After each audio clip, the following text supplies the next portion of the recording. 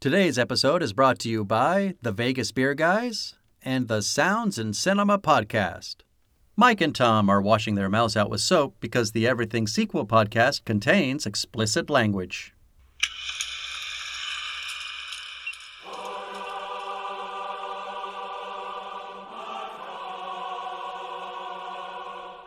Everything Sequel presents Star Wars Episode 3, Revenge of the Sith, Part 2.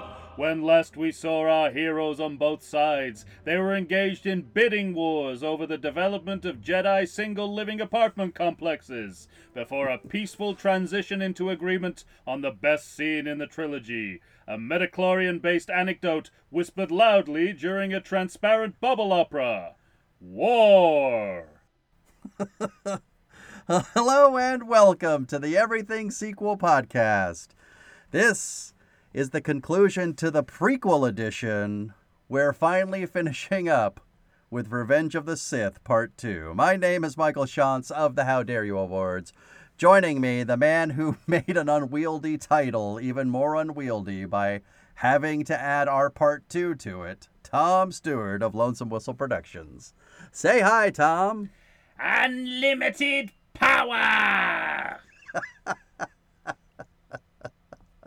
What a line. Thundercats are on the move, Thundercats are loose. That's what happens in my head when I hear that line. He's so Mumra. That dude is so Mumra. That's right up there with your wizard. That's wizard. Yeah, it's like a... That's Mumra. Yeah, it's like a short-lived 90s Nickelodeon show. That's so Mumra. Since we're on the subject, Yes, why is please. it with the passage of time that somehow the Emperor's makeup got worse than it was in 1983? Riddle me that. Along with the Yoda puppet, in Phantom Menace, it's a basic misremembering of what the Emperor looked like. Right. There is footage from a movie that you have easy visual reference of. You probably have a trading card with the Emperor in your pocket when you're making that call. I just think it's interesting that one of the differences between the original trilogy and the prequel trilogy is that the original trilogy inspired 80s Saturday morning cartoons like Thundercats and He-Man, whereas the prequel trilogy seems inspired by those very same Saturday morning kid cartoons, to the point of pastiche. Yeah, he's got a real Gargamel feel to him. God, I haven't heard the name Gargamel in so long. Oh, well, dear listeners, when last we left you, we've been talking about a lightning accident for quite some time on the podcast. Yeah, and I'm not even sure prequels. that's an accurate description of what happens. Tom doesn't think that's even what happened, but that's how I described it. Yeah, we're pretty much there. I mean, before that I suppose that happens in the denouement of the lightsaber duel that we're currently at in the movie. Is between Mace Windu and I don't know what you call him. You didn't know what to call him. In his last in his last throes of being a human person instead of a space wizard. Supreme Chancellor Palpatine.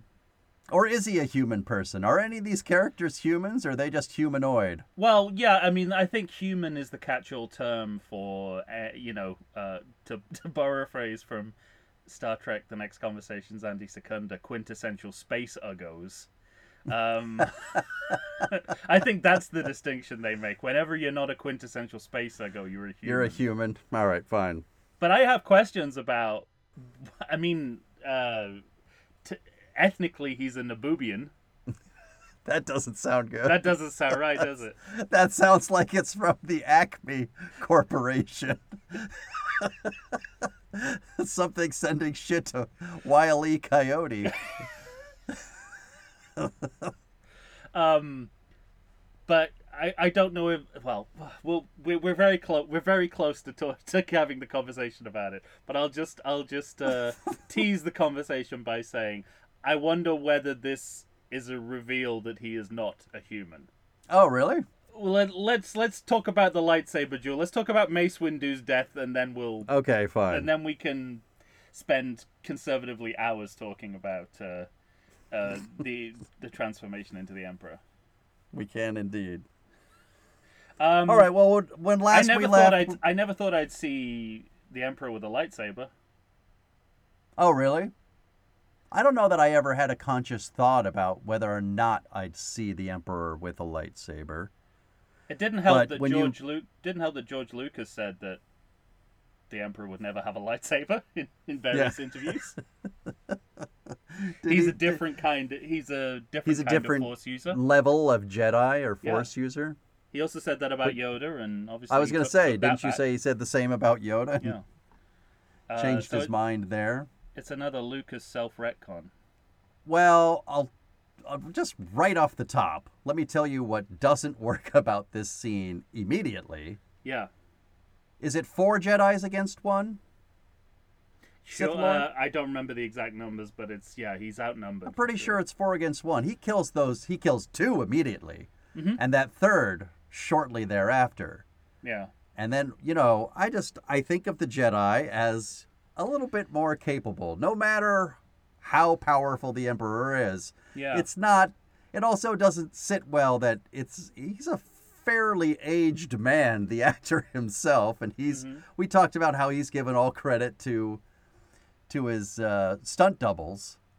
Well, he looks very uncomfortable doing this kind of. But exactly, he doesn't look like the most nimble of foe. So no matter how many weird spins you give him, I think those first 2 Jedi could get at least a couple of defensive blows up, By the way, he shouldn't be jumping around either. I mean, I never thought of him as a jumper.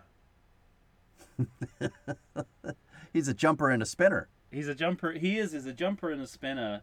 And of course, behind the scenes in the making of documentary, we see that he was very uncomfortable doing this, and Sam Jackson was kind of giving him a hard time about how ill at ease he was. As only Sam Jackson can. Yeah. So, and that all reads. I conceptually it doesn't work for me. The execution doesn't work for me.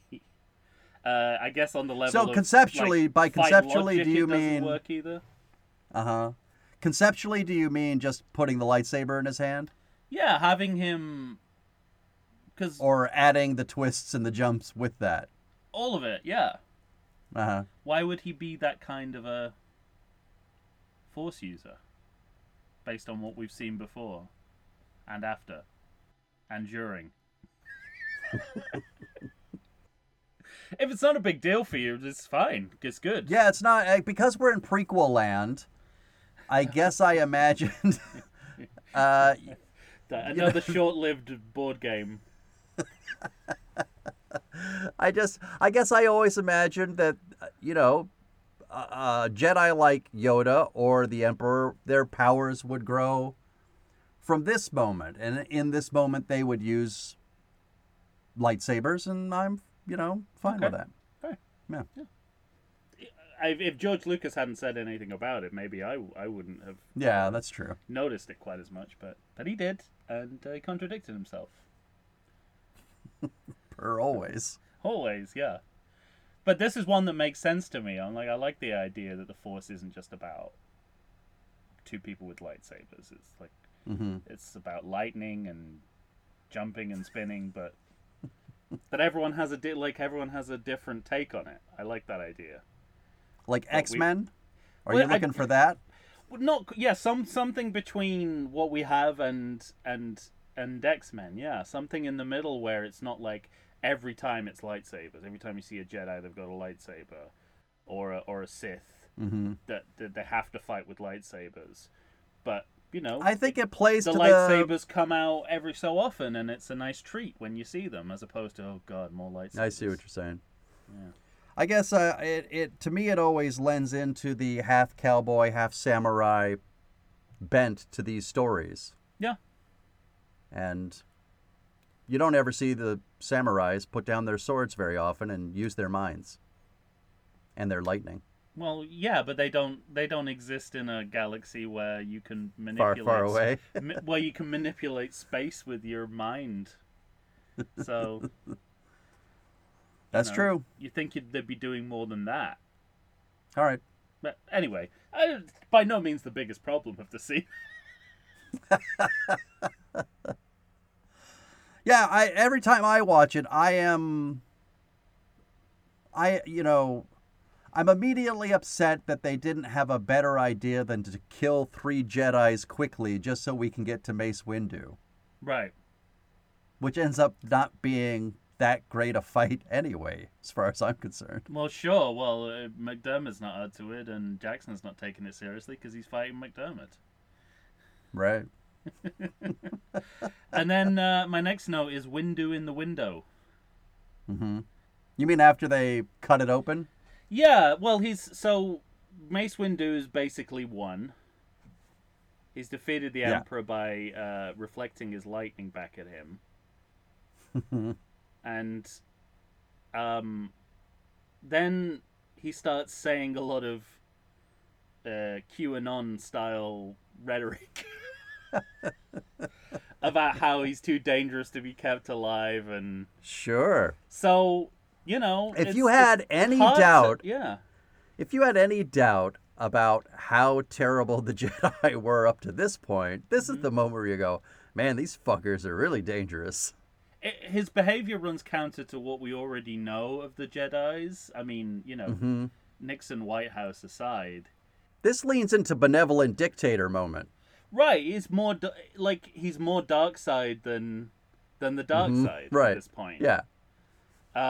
He's just, summary execution is what he's announcing he's gonna do. But trust me, that's right. What he's saying. He's gonna hang Mike Pence right from the from the top of the Congress dome, and I think it's a mistake because it doesn't give Anakin a clear choice in this moment. Mm-hmm.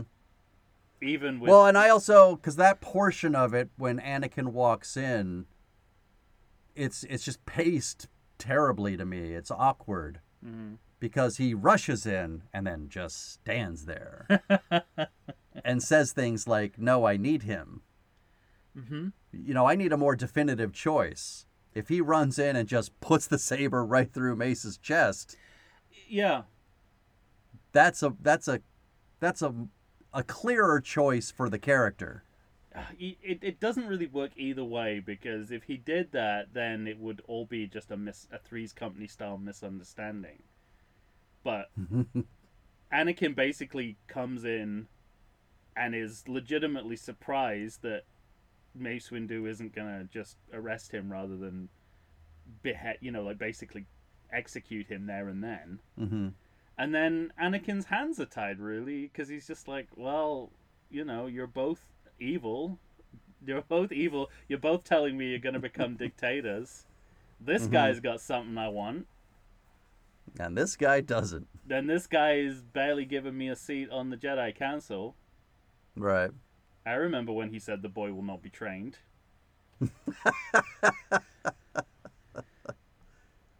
And, after it's done, spoiler alert, Mace Windu falls out of the window. Mm-hmm. And, hey, but just okay. Is there any lore about whether or not Mace Windu actually dies? Because usually when something like this happens, someone doesn't really die. And I see him fall out that window. Luke fell off the tower. And we got 2 characters in the last movie that were falling off speeders in the air and falling thousands of feet, no problem. So in my mind, Mace Windu can come back. I tend to think of the trope of no one really being dead in Star Wars as being a byproduct of how bad the storytelling is in the sequels. So I feel like this is a little bit early for that to be an intentional, we won't show him dying because we want him to come back in some form. I totally think that they might capitalize on that and we'll have a Mace Windu show or something. Yeah, right. But that's kind of that's like a Dave Filoni move rather than a George Lucas, I think. Because who gets up to this point? Who's been surprise resurrected? No one really, right? I don't know the year where I first heard, hey, Darth Maul, not really dead. Oh yeah, well it was after the prequel trilogy they decided that was the case. Like long after. Well, I don't know, but in terms of actual history, it was well into Clone Wars, I think, when that was decided, or at least that was presented to us on screen. Up to that point, it hasn't happened. Yeah. Historically, so I associate it with the problems of modern Star Wars rather than. Past. I don't think in this area Obi-Wan really did die. So did Yoda.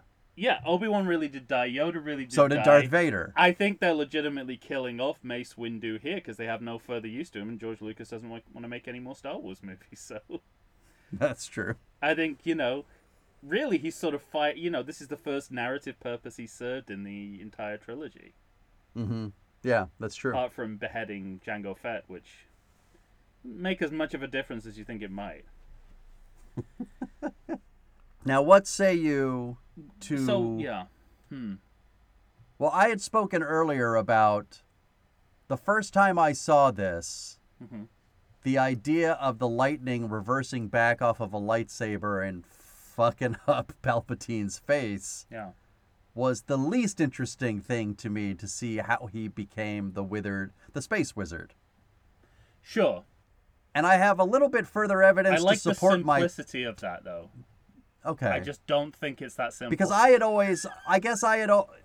think I had said that as a kid, I had put this idea in my head that the dark side of the Force corrupts you so much. I think that's there. I think that's a possibility. So there's two ways you can read. I don't think it's there. But the thing I do think is there is the eyes. Because even Anakin starts getting the yellow eyes. And I thought, so it's he's on those night flights.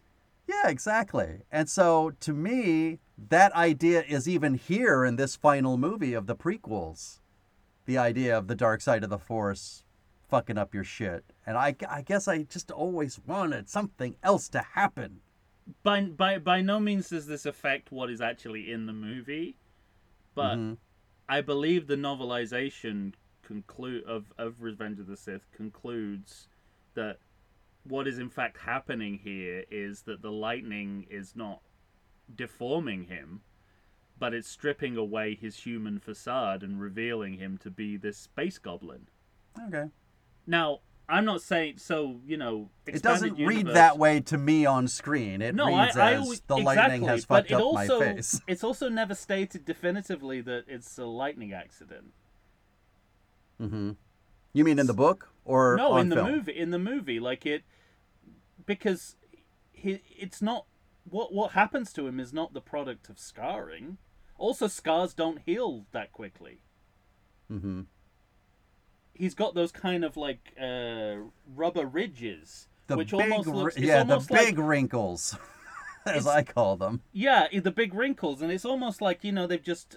We were talking about Mission Impossible off mic. It's like they just pulled the Wolf Blitzer mask off, and there's a hideous space goblin inside. Well, I think it does read as the lightning is bouncing off of Mace Windu's saber and hitting his face. I do think that's there. But the other thing I don't get is that we see characters take lightning. Luke takes a lot of lightning in Jedi. It doesn't deform him. Well, that's why I think it might not be. That might have just been a byproduct of not being clear about what's going on. Right. Is that we leave the scene going, oh, it was a lightning accident, and that's his scarring. And he says, right, this is the other thing. He announces to the Senate that... Yeah, it's left me deformed. It's left me deformed. Remember, this guy's record on honesty is not great. So let's not take his word for it. He's not going to say, this Jedi attack has revealed my true face. Yeah. He doesn't say that because that would tacitly be admitting that he's an evil Sith Lord. He's quite evil. He'd be planning the same right. look. So that could easily just be his cover story, and we've all bought it collectively as an audience. Which when you think about how unreliable a narrator he is, that is really then it makes sense. Some passive viewing from us. Oh boy. Well, I don't think Lucas has done a good job. No, it's a terrible. If that is the case, I don't think he's done a good enough job as director, cluing the audience into that. But I also think even if that's not the case, he's not done a terribly good job of executing the sequence. That's true. The person doing a great job, however, as we have said previously, is Ian McDiarmid, who leaves nothing on the table here. There's nary an acting scrap to be found on this scene. Yes. And it runs the gamut from his kind of pretend cowardice to the cackling space wizard. And something else, and I absolutely agree with you about it doesn't connect with the Emperor we've seen. This is supposed to be a transformation into the Emperor we know, and there's still a huge gap in the look, the face, and the voice, for that matter. Yeah, I thought the same thing too, and it's funny you say that. I never thought that until this watching. I realized that it's different. Unless Ian McDiarmid is the only person in the cast who's clocked that in 20 years a lot can happen to you physically, and that there's no reason to play it as if nothing happens for the next 20 years. But if so, he's the only actor in the cast playing that, which is perfectly possible. Something I think I said in our Return of the Jedi episode, that I always thought the Emperor was inadvertently cute. Like there was a kind of he had this little bird face that was actually quite cute. And I think he's even cuter here. He's he looks like a cuddly toy. Those eyes are adorable.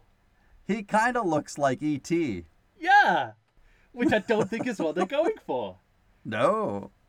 And that inadvertent cuteness is amplified here. I never thought of him as cute in those first movies, but I totally get what you're saying in this movie. He's kind of teddy bearish almost. Uh-huh. He's like a Teddy Ruxpin gone wrong. or a Teddy Ruxpin, because those fucking things never worked. I had one as a kid. It never fucking worked. So and it's also disappointing on the Anakin side as well, because after he kills Mace Windu, which was his choice, he says, "What have I done?" And I'm like, so Anakin becomes Vader just to avoid a difficult conversation with the Jedi, essentially. He's basically like, oh, I don't want to go to them and say. I don't want to tell them that I don't want to tell them that Mace Windu was trying to take over the government. And that's the other thing. When the Emperor stands up and said it, saying the Jedi were trying to take over the government, he's not wrong. Right. It wasn't it didn't just look like Mace Windu was going to do that. He said very clearly he was going to do it. And one of the other things I kind of hate about because this is where he becomes Darth Vader as well, which is something else that is unexpected and doesn't work. I have questions about that. Yeah, it was an issue specific turn to the dark side. So basically, Anakin said, "Okay, so I need this life restoring power. That's why I'm going to turn to the dark side." Right. It's got nothing to do with the all the trauma and the triggers and his that we spent 2 movies going through. It all just comes down to this guy's got basically it's like Dungeons and Dragons. This guy's got the potion. Mm-hmm. So I'm gonna roll a 6 and Yeah, right. And it's all external to the psychological trauma that we've been accumulating. Right. And it's such a distraction from what's really what should really be going on with this guy's character. Well, this is a 2 hour and 23 minute film, and we're an hour and 20 minutes in, and he becomes Lord Vader. Yeah, and I mean, I gotta say, I mean, once he, signs the, as we said, he signs up to Sith Inc. Right. First order of business: kill the children. That's the thing. It's like there's no. He goes from even. He goes from 0 to 60, right? Right. Yeah. Exactly. He's reluctantly turning to the dark side in order to save, as he sees it, save his wife from her impending death. Mm-hmm. Minutes later, he's off committing child slaughter. Yeah. No women this time, but he Yes. definitely he But got a female taste children. he got a taste for that child blood, I think. Yeah. Right. And what's funny though is that because I don't care for that turn, like you said, it's 0 to 60 so quickly. Yeah. And you're talking about a person that made a reluctant choice. He made a choice, but it was a reluctant choice. And then you kind of double down on that reluctance by having the character say, "What have I done?" But within the moment, when the children all appear and the lightsaber comes down, the acting from that one kid, when he kind of does that half, oh fuck turn. Yeah. That's kind of heartbreaking. That poor kid. I like the acting choice in that moment of that kid. It really pushes the boundaries of what should be in a kid-friendly adventure movie, I think. Right. Yeah. Especially for a trilogy which has sort of pitched itself as being more child-friendly than even the original. Yeah, I mean, think of where we started with Jar Jar Binks, We're essentially watching this kind of lizard man perform Buster Keaton routines, and now we're slicing through children like they're battle droids. Mm-hmm. It's I mean, it goes from one extreme to he immediately becomes a mass murderer. I guess he already is a mass murderer, but the film doesn't seem to make that connection either. Like, there should be some sense of his ease of doing this has got something to do with him being steeped in blood from previous acts of slaughter, either during the war or prior to that. Mm-hmm. And that link is never made. It is just it's essentially him paying off a debt. Yeah, right. Which is crazy. I mean, they try to wrap it up in some more wicked emperor fast talk nonsense of him saying this is the only way we can make the galaxy safe. You got to get rid of the Jedi. That includes the kids. Anyway, good luck. But no one conflicted acts this way. Right. That's the problem. The movie wants us to believe that he's still conflicted about his choice. Mm-hmm. But when he's swiping away at children's heads like that, it's no can do. Yeah. It also, I gotta say, like, it's another kind of self-retcon from George Lucas, because he advocated that the reason he wanted Anakin so young in the Phantom Menace, which we both agree was a mistake, was that I'll say it again. He wanted to make the point that even the most evil people in the world started out as innocent children. I was like, but when you end your trilogy with him slaughtering innocent children, that point is somewhat undermined. A little bit. Let me ask you this, because this thought occurred to me. These movies are all kind of rattling around in my brain over the weeks that we've been recording these podcasts. And I realized... I guess technically you could call them weeks, yes. Months would also be an accurate statement. That's true. But I realized that you go into these prequels, and I think you have a preconceived notion that Vader has to become Vader in the third film. Does he? No. What if he became Vader at the end of the second film? He might as well have done, because all the psychological work is done in the second movie. So at least the turn has begun. Mm-hmm. By the end of the second movie. But again, it's funny how one problem begets another problem. You just brought up the idea of such a young kid in the first movie. If you have Hayden Christensen in the first movie, I also think they missed the. You can start further along those lines, you know. Well, I also think they missed the boat, having decided to do that. They should have put in another 10-year gap between the second and third film and cast a different actor to play Anakin once again. Oof. Because I don't understand the logic of keeping Hayden Christensen to play older than he is. You don't like any continuity? Well, but it's not. I get what you're saying, in the fact that they already had a continuity a would different be actor for the first movie. The actor and keeping you're right about that. Consistent. But what would be your preference? 3 different actors, or absolutely. Hayden Christensen for all 3? You know how many actors have played Darth Vader? The damage has been done already.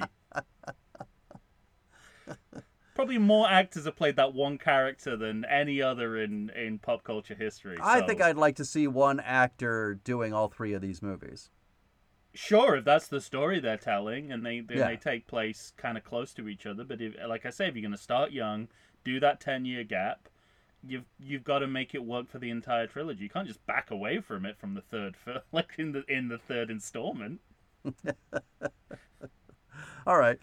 There you got me. I agree with you there. Well, I mean, what we're essentially both saying is we would like this to be different in many different ways. In many different ways. It's funny because I've talked a lot about the ages of all the actors, and I think that your idea, compounds the problem, because if you have Natalie Portman and Ewan McGregor, thank you. So if you have Natalie Portman and Ewan McGregor through all 3 movies, but you change the Darth Vader actor as though they're aging quite a bit, and these other 2 actors aren't aging at all.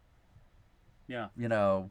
I think everything that doesn't sit right with me between 1 and 2 goes further along those lines. Yeah, that would be a different kind of inconsistency, but one I could live with more easily. Okay. I think it would get under my skin. And hence why no 2 Star Wars fans can agree with each other on any one thing anymore, right? This is what has happened to us as a community. But I'd like to say right now that I'm definitely right.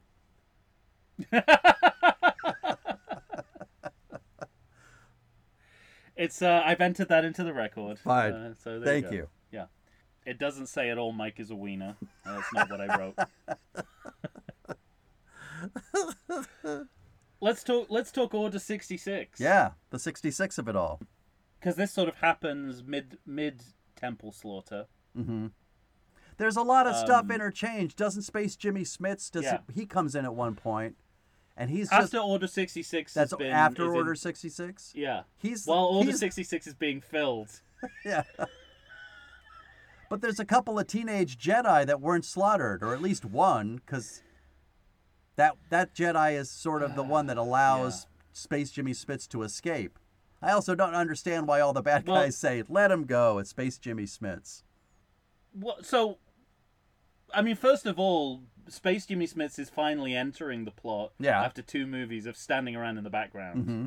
Now, suddenly he's the lead character. Yeah, I know. Because the story demands it requires that he becomes the lead. Yeah. Which I think is hilarious. It literally feels like that Lucas forgot about him, and now he has no choice but to make him the lead of the movie. I wrote down Jimmy Smits escapes because... Yeah. I'm grateful that it is Jimmy Smits. Yeah, not for sure. Actor. But it's not, it's not a very gratifying role for him to play up until this point. He's got that terrible line, "and so it is," which is the most placeholdery line I've ever heard in the history of placeholder lines. I think you must have mentioned that. I did. That's the line that you mentioned, right? In the, I guess it's up there with the ranking Love is Blind episode. dialogue. Yeah. I know exactly how that line came about. George was just like, well, he's got to say something at the end of the scene, but I don't have any content to give him. And so it is. Yeah.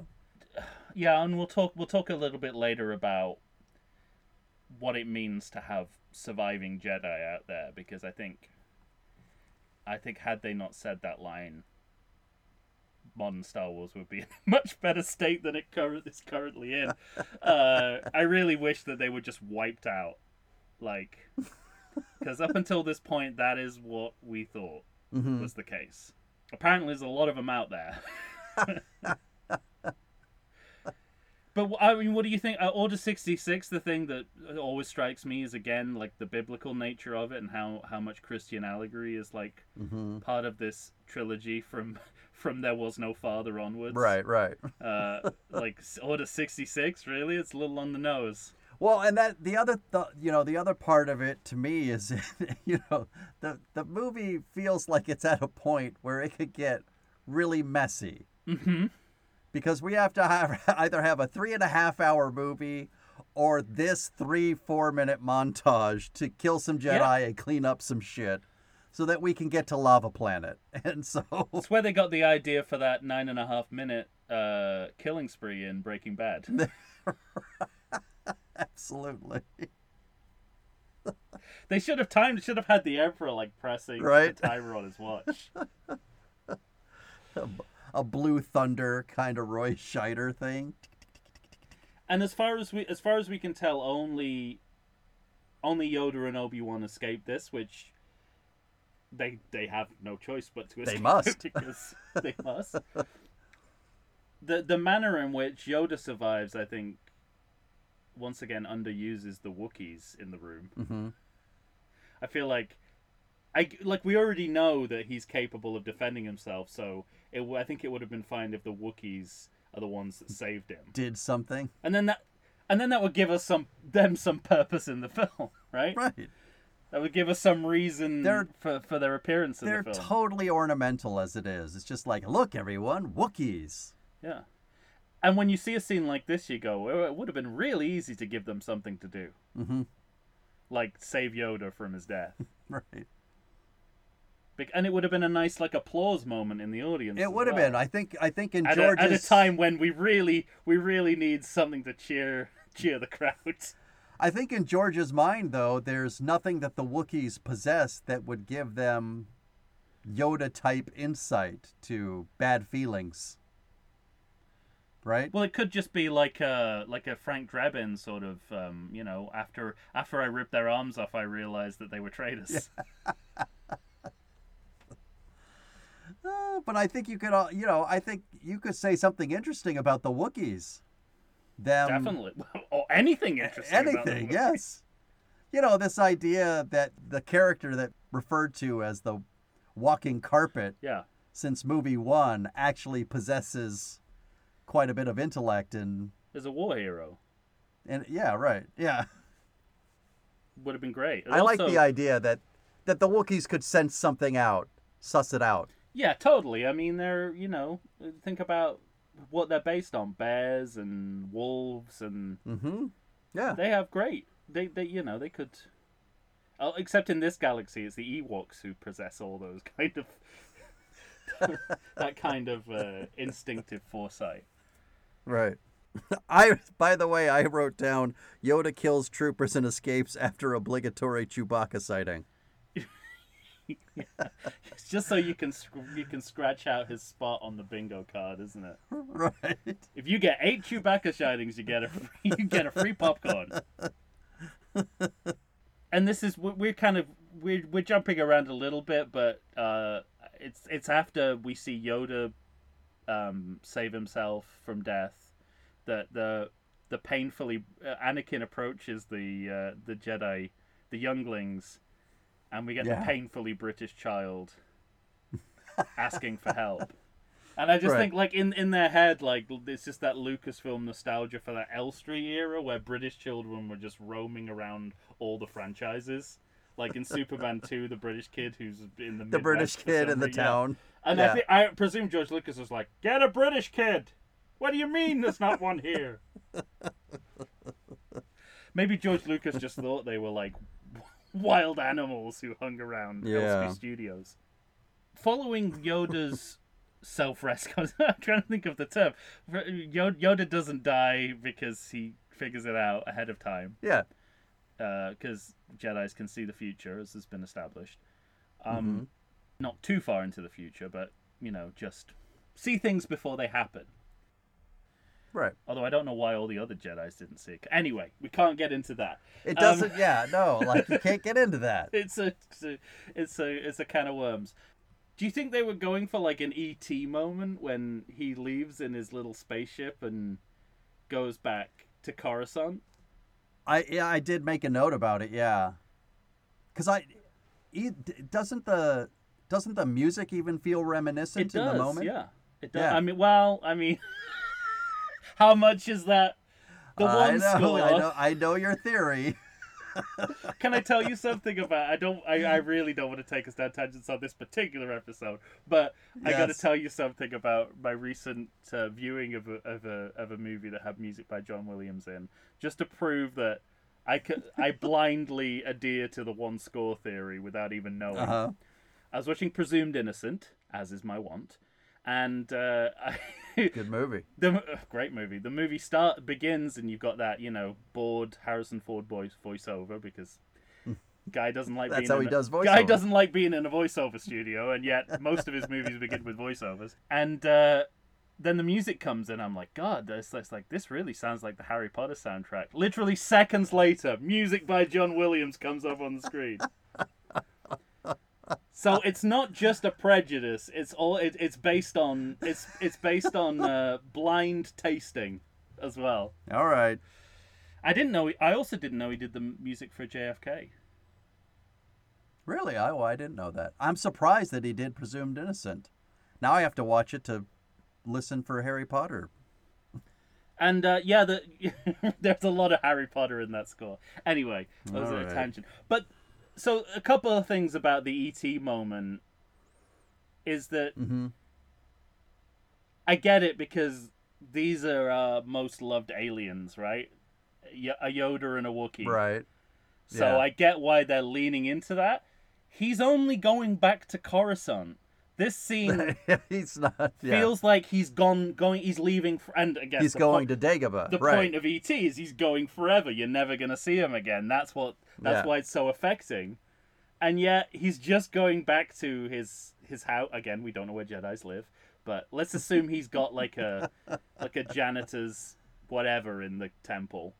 So he's going back there. He's not going to Dagobah yet, unless, as I suspect might be the case, this was supposed to be him going to Dagobah, and they rewrote it. Because that's what it feels like. I seem to recall... I don't know that it was... I don't know if the story beat was added later or something, because there is a cut scene of him landing at Dagobah. That's right. And they said it was the most painful scene to cut in the whole movie. Yeah. But they couldn't justify it being in there. Being in there, right. Which is a hell of a statement to make, given some of the things that happen in this movie.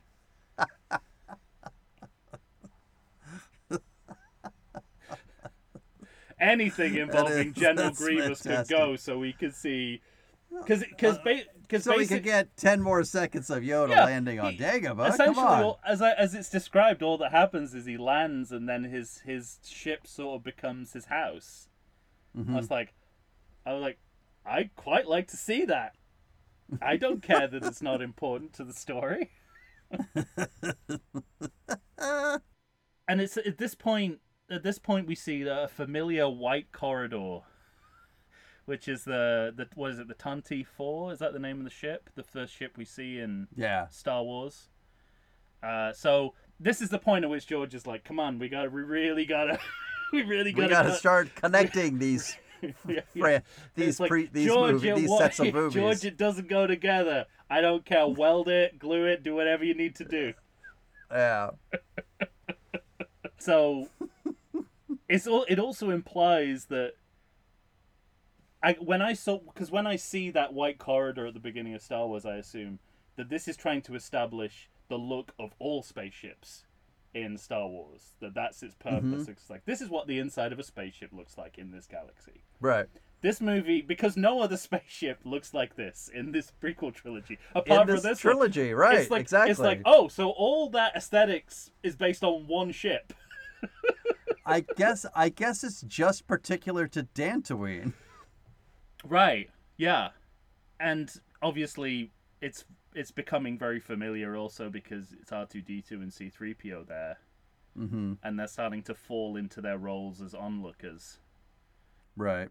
At one point, C-3PO says, "Hush, not so loud," while he's trying to watch what's going on, and it's just like, it makes them seem like real perverts, that they're actively... We never saw them actively eavesdropping in the original trilogy in the way that they do here. Does 3PO have a moment where he says, well, he is under a lot of stress or two? He really does. He really genuinely does. He's a mass murder apologist. Apologist? Yeah. He's like Leonard Maltin when at the beginning of Warner Brothers cartoons. I imagine that the beeps of R2 must have been, I think this fucker killed a lot of kids. Yeah. And C-3PO just replies, well, he is under a lot of stress, R2. It's interesting as well. You made exactly the same point in the previous episode about the beginning of the movie that I have here. R2-D2, having him as Anakin's sidekick in these scenes makes him an accomplice to a murder spree. Yeah. So you're absolutely right. There is something unsavory about him. By the way, because he's not done murdering. We got to go to Lava Planet. Sure. He's got plenty of R2's on killing that left ship, to do. Isn't he? He is, yeah. Yeah.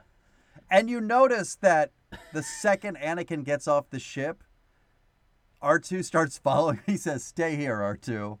And that's just for the audience's benefit, to make sure that they don't have to watch R2 watching a lot of murder. But why is he there at all? They could have come up with a bullshit story reason why he wasn't there. Absolutely. Yeah. Or they could have just have him fly away, because that's been a stuff. That would have been amazing if as soon as they're off the ship he turns around, R2 just goes, "I'm out of here." Fuck this. If through a window he sees him get cut down Newt Gunray, he's like, "Fuck this." And he takes off. Like Poochie. Oh, that would have been great. Poochie style, yeah. Oh. Although, so while all, what they do with how they use R2 in these scenes is really unsettling. Mm-hmm. I think this is the only moment in the entire prequel trilogy where C-3PO is written properly, because he says, "I feel so helpless." Now, only C-3PO can take a situation like this and make it all about himself. Right. That is the essence of this guy, boiled down. I did like that moment. I don't mind telling you that listening to while listening to the commentary, and every once in a while, Anthony Daniels pops up, I get that sense from him as well. Yeah. All his commentary revolves around... Mm-hmm. I don't know, there's one portion where he's talking about everybody's finally looking at me, and I was like, Jesus Christ. I read a review of his autobiography written by Alex Robinson from Star Wars Minutes, and he more or less says the same thing. Oh, man, he's got that R.I.P. William Friedkin disease of somehow every anecdote he tells, he comes out on top. Right. And it is not historically reported the same. So Yoda and Obi-Wan meet back at... Yeah, right. That's where I was. Yeah. So it's and weird we're kind of juxtaposing between them fighting and getting into the temple and the Emperor, killing Liberty. Right. It's written as if Yoda has to be persuaded to save more Jedi, because he's initially reluctant to send out that message. Right. And the only thing that convinces him is like, "Oh, we can get more information out about what happened." And I'm like, that shouldn't be your smoking gun for why you do this. Should be to save the lives of all the Jedi that are still in the galaxy, of whom there are many. Right. I do like him throwing his lightsaber, though. Who throwing his lightsaber? Yoda. At this point? Yeah, as they're fighting to get into the temple, he has a lightsaber throw at a clone. Mm-hmm. That's good fun. And then we're on Mustafar, the lava planet. Because I don't think anyone. I would not set up shop on a lava planet. That's just me. And this is interesting because it brings into canon the idea of Anakin becoming Vader after Obi-Wan drops him in a lava pit, which I don't know where that comes from, but I knew it was going to happen before I saw it in Revenge of the Sith, which makes me think it's in a novelization or in some kind of expanded universe, maybe a trading card or something. Because I don't know that I knew this when I had any sense. I knew this. I don't read the novels, but I hadn't either. It was like, again, it was the rumor mill, which often dispensed inaccurate information, like there are bits of Jabba flying off the barge, explosion. but occasionally they come up with a nugget of truth. Like I remember someone saying to me, "Oh yeah, he's the reason he's in the machine body is because he got burnt when Obi-Wan they fought a duel and Obi-Wan put him in a lava pit."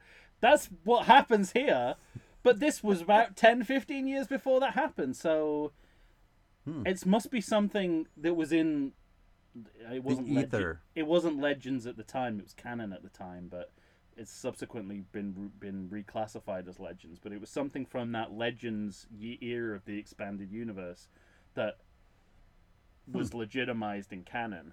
And there's a few things like this in this ending, which is like, I knew going into the film that this was going to happen, but I had no idea where it was, because it wasn't in any of the original trilogy movies.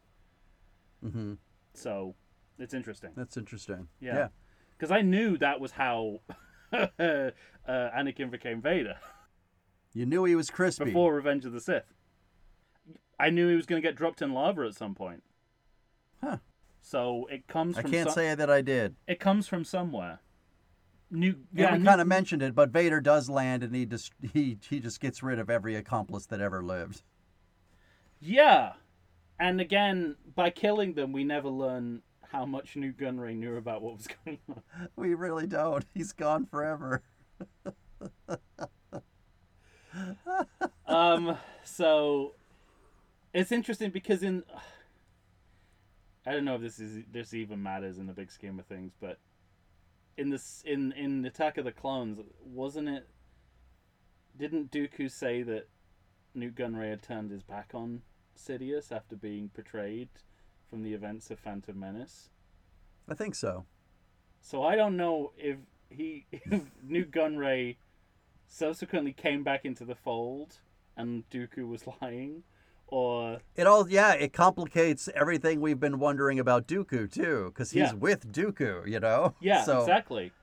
How much are they working together? How much is he telling the Emperor or Palpatine? There's a lot of unresolved questions around Nute Gunray. Maybe it was a good move to kill him. I mean, also, it makes the movie less racist to have him finally get rid of him alive. So maybe it's not a bad choice. And this is where you get your red eyes. Yeah. For Anakin, which I think is hilarious because at this point they're trying to explain every detail of the original trilogy, no matter how inconsistently it was deployed, even in the original trilogy. So Vader doesn't always have red eyes, right? He has red eyes sometimes and sometimes not, and yet the movie still feels like it needs to explain why he would have red eyes on certain occasions and not on others. It's just you should just stay away from it. If it already doesn't make sense, don't make it make less sense. Don't further complicate the complicated. And don't we go back and forth because Obi-Wan goes to see Padme. Mm-hmm. Yeah. I think Ewan McGregor's really good in that scene. I think he's great throughout the movie. I think his performance is outstanding. I don't know if it's just because the whole thing is over and he gets to live his life like a normal human being again, but he looks like he's floating on air. He looks tired. No, I think the opposite. He's kind of like gone beyond tired and he's just delirious and ready to be done. Oh, I see. And he's got a big smile on his face the entire time because he knows it's his last days on set. Maybe. I don't know. Maybe he's genuinely enjoying himself. According to the behind-the-scenes footage, he loved all the physical work attached to it, the fight choreography. Yes. He went for that in a big way, which is to his credit, I think. Yeah, I think so, too. Other actors would have been, I think, a bit more skeptical of the importance of that, but he threw himself into it. Well, I keep thinking about that scene with Padme. I think they're both pretty good in it, and I think overall it's a pretty well done scene, but I wish it was more. If there was more of the triangle we had talked about in the last episode, like how much mileage could you have gotten out of this scene?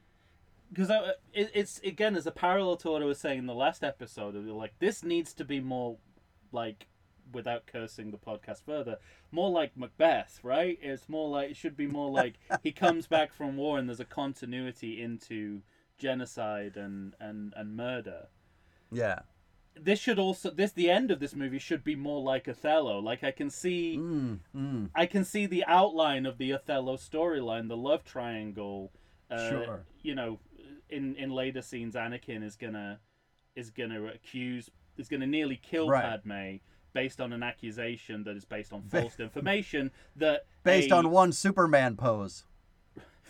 Yeah, exactly, and another, you know, and with the Emperor as the kind of Yago figure in there. Yeah. So the outline is there, but without there being any romantic interest established, right, it kind of falls really flat. So they really should have just played it as, you know, just kind of like textbook plagiarized Othello for this ending. We would have all loved it. I mean, I wrote down it could have been maybe one of the best scenes in the series, but Lucas doesn't care about emotions.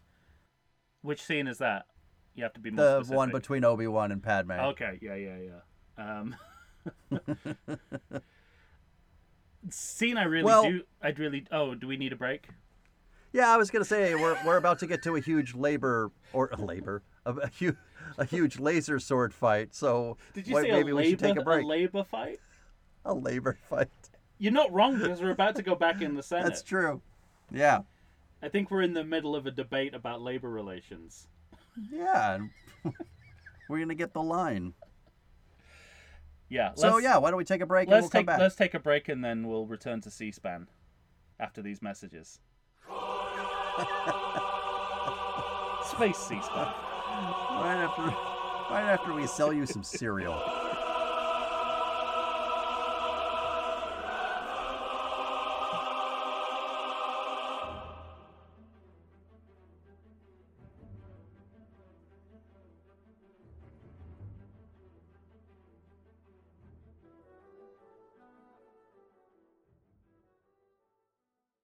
I like to think I know something about beer, but nowadays even I get overwhelmed when confronted by the exhaustive selection of craft beers they have at bars, breweries, and even grocery stores. Back in the day you had one, maybe two craft beers to choose from, and if you were confused, you ordered a Guinness. But in beerstinations like San Diego, the craft beer options lately are in double, sometimes even triple digits. So what's a beer drinker to do? You need what I need, the Vegas Beer Guys. Your beer of choice should be a perfect blend of malt and hops. And so a live show about beer needs that same balance. And the Vegas Beer Guys matches beer expert Dan Aker with self-proclaimed beer novice Stephen J. Weiss. The results are eminently drinkable. They're on Facebook, they're on Instagram. They'll try new beers, they'll tell you about beer. Think of them as your beer Sherpas guiding you up a foamy-headed mountain to reach the peak of your pint. God, I need a beer.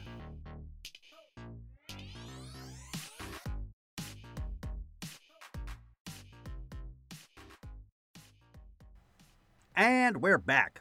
Ladies and gentlemen, here we are, finishing up. Finally with the prequels.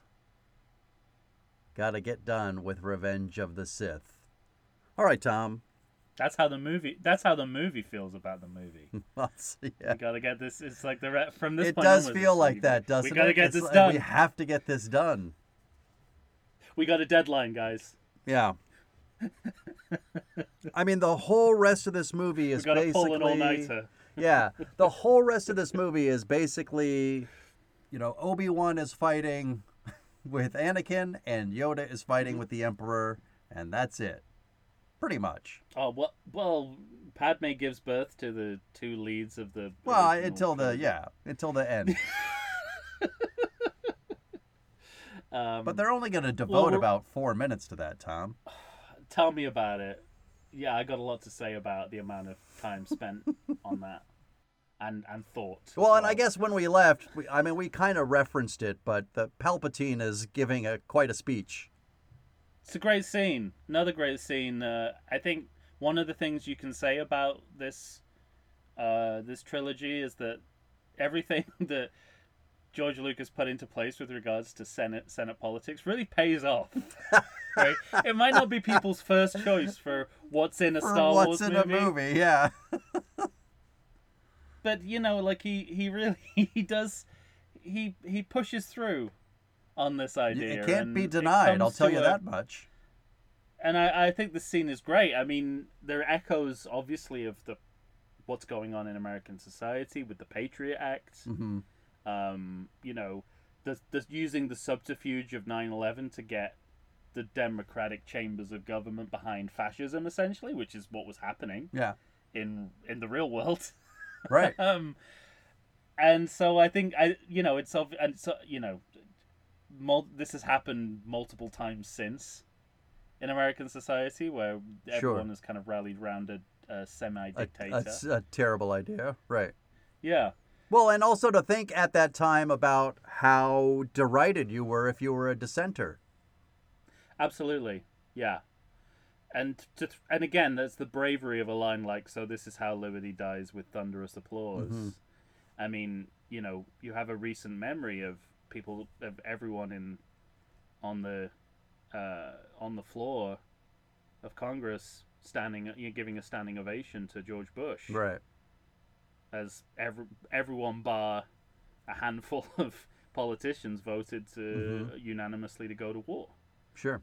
That's clearly part of this. But also, if you think about it in terms of the previous three films, it's our only sort of through line. It's the only thing that really comes to fruition in any of the storytelling. Right. Except Vader will become Vader.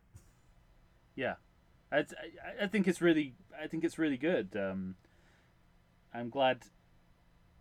It feels like I think it's good for what it is. My note is it's like, in the big scheme of things, this part of the movie, this part of the franchise really pays off in a way that other aspects of the franchise don't. I take issue with the word "really." But everything about this manipulation of the Senate kind of tracks. That's true. You're right about that. It's a story idea he came up with, and he stuck with it to the end. Don't patronize me. That I agree with completely. That is correct. It is a film. It is things that happen in a film. You are correct. Well done. Well done for noticing that. But, it's funny. I mean, you have the line. You have the line about liberty, and this is how it dies, to thunderous applause. Mm-hmm. I guess my hope is that, and I assume that you're right, that George Lucas was, really making a parallel with what was going on in our country at the time. I think so. I hope so. I think it's pretty obvious by this point. Yeah. That's the implication. But it's weird, right? That he sneaks this by, like, not sneaks, but just the idea that this is the main thing in these movies at a time when America didn't want to hear it. When America absolutely didn't want to hear it, and I think that factors into the poor reception.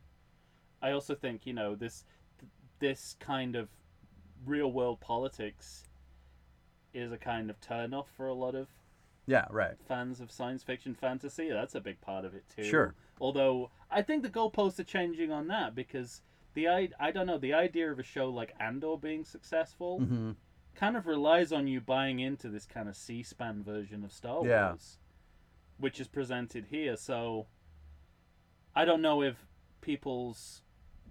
I don't know what the change is. Is it people's taste? Is it the fact it's TV, not a movie? But I'm always surprised by the success of Andor and people's continuing dislike of these scenes from the prequel trilogy. I like it a lot. I think it pays off. I think it works. Yeah, but what I'm saying is, does it pay off enough that this is what we should have been following for 3 movies for you? Good question. Although I don't know, how do you avoid it?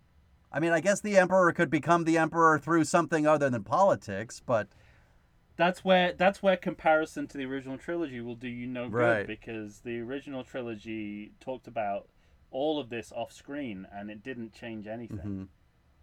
You know, it was in the first movie, it was just Peter Cushing coming into a room and going, "Senate's gone, Yeah. get over Right. it." You know, and the stuff about regional governors, and it's like that's really all you need. You don't need to cut away to it and show Mm-hmm. it. But this is the opposite approach, isn't it? It's like Totally. we designed this elaborate set piece of the Senate, which is kind of like one of our biggest sort of visual tricks of the whole franchise, the whole trilogy. So I don't know. I think it's again, you're caught between two camps of, did it need to be there in the first place, but given that it's there, is it not at least good that it feels coherent and consistent in a way that most of the storylines in that I agree. Yeah, that I'll agree with you. Yeah, it is a through line that you can follow, and it has a resolution. Because you can look back and go, hey, you know, all that stuff with Chancellor Valorum, it paid off in the end. It mattered. Took 2 movies, but it paid off. We didn't just waste Terrence Stamp's time. Completely. Only wasted his time a little bit. And, you know, it does.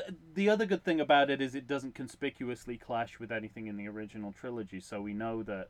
And a lot of these movies does. So yeah, there's a lot of when we get to Star Wars, we know the political situation is it's an empire with a kind of lame duck senate that has just been dissolved. So that's good. It fits into the established timeline as well. In a way that, in Star Wars, there's even everything we see from this point doesn't. You even have the line in Star Wars about how will the Emperor maintain control? Well, this fucking battle station. That's how. Shut up. Yeah, that's right. Why is it taking us so long to build it? Stop asking questions. Be quiet. Shut your dirty whore mouth. Vader, choke him. He has script notes. Choke him. Yeah. Yoda and Obi-Wan look at the security hologram footage from the Jedi Temple. Mm-hmm. It's not good. And it's not good. And Obi-Wan recalibrates the Order 66 signal so that it does the opposite of what it's supposed to. So if that was the Antichrist, this is the Christ. And then this is the line that I think gets us in, that is, you know, given carte blanche to people making Star Wars now to do what the fuck they want with the Jedi, which is, they say, you know, sending out a message to all surviving Jedi. Mm-hmm. Right. So now we can entertain the possibility that there are more Jedi out there than we thought, and it never ends. No, of course not. It doesn't fit. There should really only be Yoda and Obi-Wan for any of the original trilogy to make sense. Because there's so much made of Luke being the last of his kind, and yeah, but it's just based on what I and they know that, and Yoda and Obi-Wan know that, right? Like, but I guess where does Ahsoka factor into? There is another. Yeah, exactly. You know? Yeah. Did we cut away too quickly? And he was like, and another, yeah, and another. Oh, and there's this woman with a nice ass who drives around on a speeder, you know. Anyway. I guess that for me, look, you're right, but how can we assume that there's just nobody else that's ever going to be born without a little Force in them? You know, they're always going to. Oh, I mean, I get what I get what you're saying about actual Jedi, but there are, you know, people that are underdeveloped or that kind of thing. But I just think, well, it's not about underdevelopment. It's just like the Disney era kind of jumped on this, and if they'd have closed the story door here and just said they're extinct, right? Apart from these people who are in hiding. Another big problem with this scene, at least to my mind, and again, this links into Disney Plus era Star Wars. Obi-Wan knew that Anakin had renamed himself Darth Vader. Right. So there's no way he wouldn't have found out in the next 10 years that he wasn't still alive. Yeah. So they fucked themselves from both sides. He certainly shouldn't be surprised that he survived. Mm-hmm. Anyway. Yoda is consistent in trying to get other Jedi to kill their loved ones. Always. He's always the one. It's like, here's what you do next. You gotta go out kill and him. the person. You gotta kill the person closest to you. Because doesn't Obi-Wan's like, he's like a brother to me. Mm-hmm. And he's like, that's the point. Yoda's like, the point that is. Right. You can't have it. You can't have a friend. You can't have someone you love so much and are so close to. That's not the Jedi way. But he's the one who tells Luke to try and kill his father twice. Yeah. Kill your dad, I said. Yeah. It's like Luke's like, whoa, I didn't see that coming. I thought you were going to say something about peace and defense or something. No, absolutely not. Go ahead and kill one of the only surviving members of your family. I always felt like in the original trilogy, it feels more Shakespearean. It feels like a terrible choice, but that idea of the galaxy is in danger until we get rid of this Death Star, the Emperor, and Vader, and you're the one. You're the chosen one. You're the person that this. I'm sorry it falls on your shoulders, but go ahead and do it. When you add these trilogy movies of we're just the Jedis are shitty, and we're just gonna always tell you to do the shitty thing. Like I blame the original trilogy so much less than I do once you add these three movies. Sure, maybe he's like George Clooney and Up in the Air. He's the Jedi they send out to break bad news. Yeah, exactly. So it's always like if you see Yoda's silhouette coming around the corner with his you're like, oh fuck, I'm gonna get so fired. I'm gonna have to kill 30 people. A word with you, I would like to have. My next note is all droid units must be shut down immediately. And I had a Mandela effect moment with this because I kept expecting there to be a cutaway to battle droids all across the galaxy being shut down. Mm-hmm. In my head, that's what followed that line.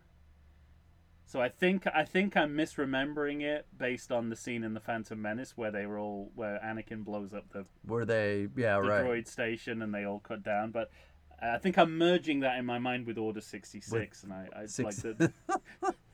It's also Lucas having to write around what isn't there in the original. Yeah. Because there's no sign of any battle droids anymore. So it's just like, so we're writing them. He might as well have said, write out the droid units.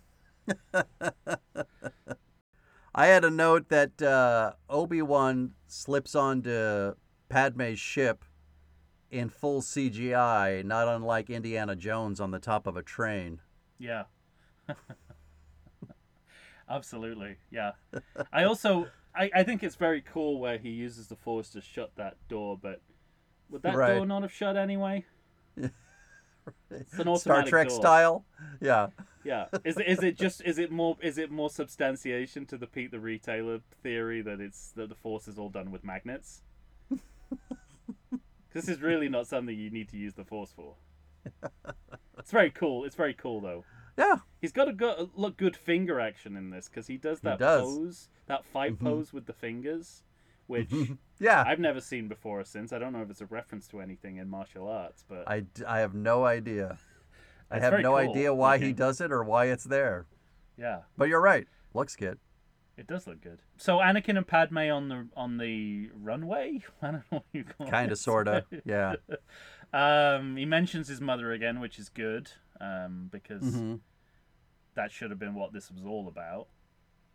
So the screenplay is remembering that was... This is another part for me where I'm constantly thinking about little tweaks. Yes, things I'd rather be seeing. You know, and he represents the inbuilt flaw of the Sith business model as well, right? Because he's already planning to overthrow. Yeah, it's gonna be you the and Emperor. Me. And I also have a note here that says when he says to Padme, "You and I can rule the galaxy together," It's like he doesn't know his wife at all. It's like, yeah, absolutely. He doesn't understand, She has none of his fascist ideas and wantings and yearnings. Exactly. She's Hillary Clinton, not Eva Peron. Exactly right. But it's kind of also quite funny that, does he just keep making that promise to literally anyone? Yeah, right. Because he makes the same promise to Luke. Does he just Luke, go around in the next 20 years, go to like anyone, just it could be guys you on and the me. street, like, you and me row the galaxy together. Come on. Yeah. I gotta get out. I'm in this kind of Sith pyramid scheme. I gotta get out of it. It's a little weird for me right now. It is a pyramid scheme, isn't it? Because the apprentice has to kill the master to sort of like stay alive. It's a total Sith pyramid scheme.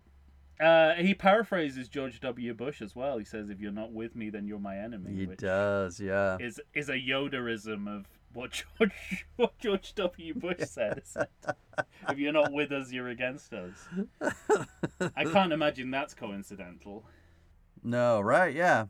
Did you notice what Christian said? This has been talked about in supplementary material, but Christensen, what he did to try and bridge the gap between him and James Earl Jones? No. He started Lips? to... he took it upon himself. Wait, just the voice, right? I said just the lips. That's David Prowse. The lips. Well, David Prowse is more than just the lips. No, I said lips. Oh, lips. Okay, I thought you meant like... I thought for some reason you thought that the mask was like missing a piece and you could see David Prowse's lips through. Well, alright. He started to slow down his and modify his speech so that his speech pattern would blend in with James Earl Jones. Just at this point? I think he's doing it throughout the movie, but at this point that's why he's speaking so slowly and in measured terms, because... All right. So, he's out there making choices. That's diligent work from an actor. Yeah, I think I'm on board for that. Coming up here is, I think, Yoda's most badass moment in the whole franchise, which, reminds us that you don't need all that frog hopping from the last movie. Mm-hmm.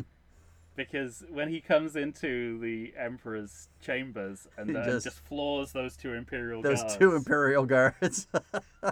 It's such a cool moment.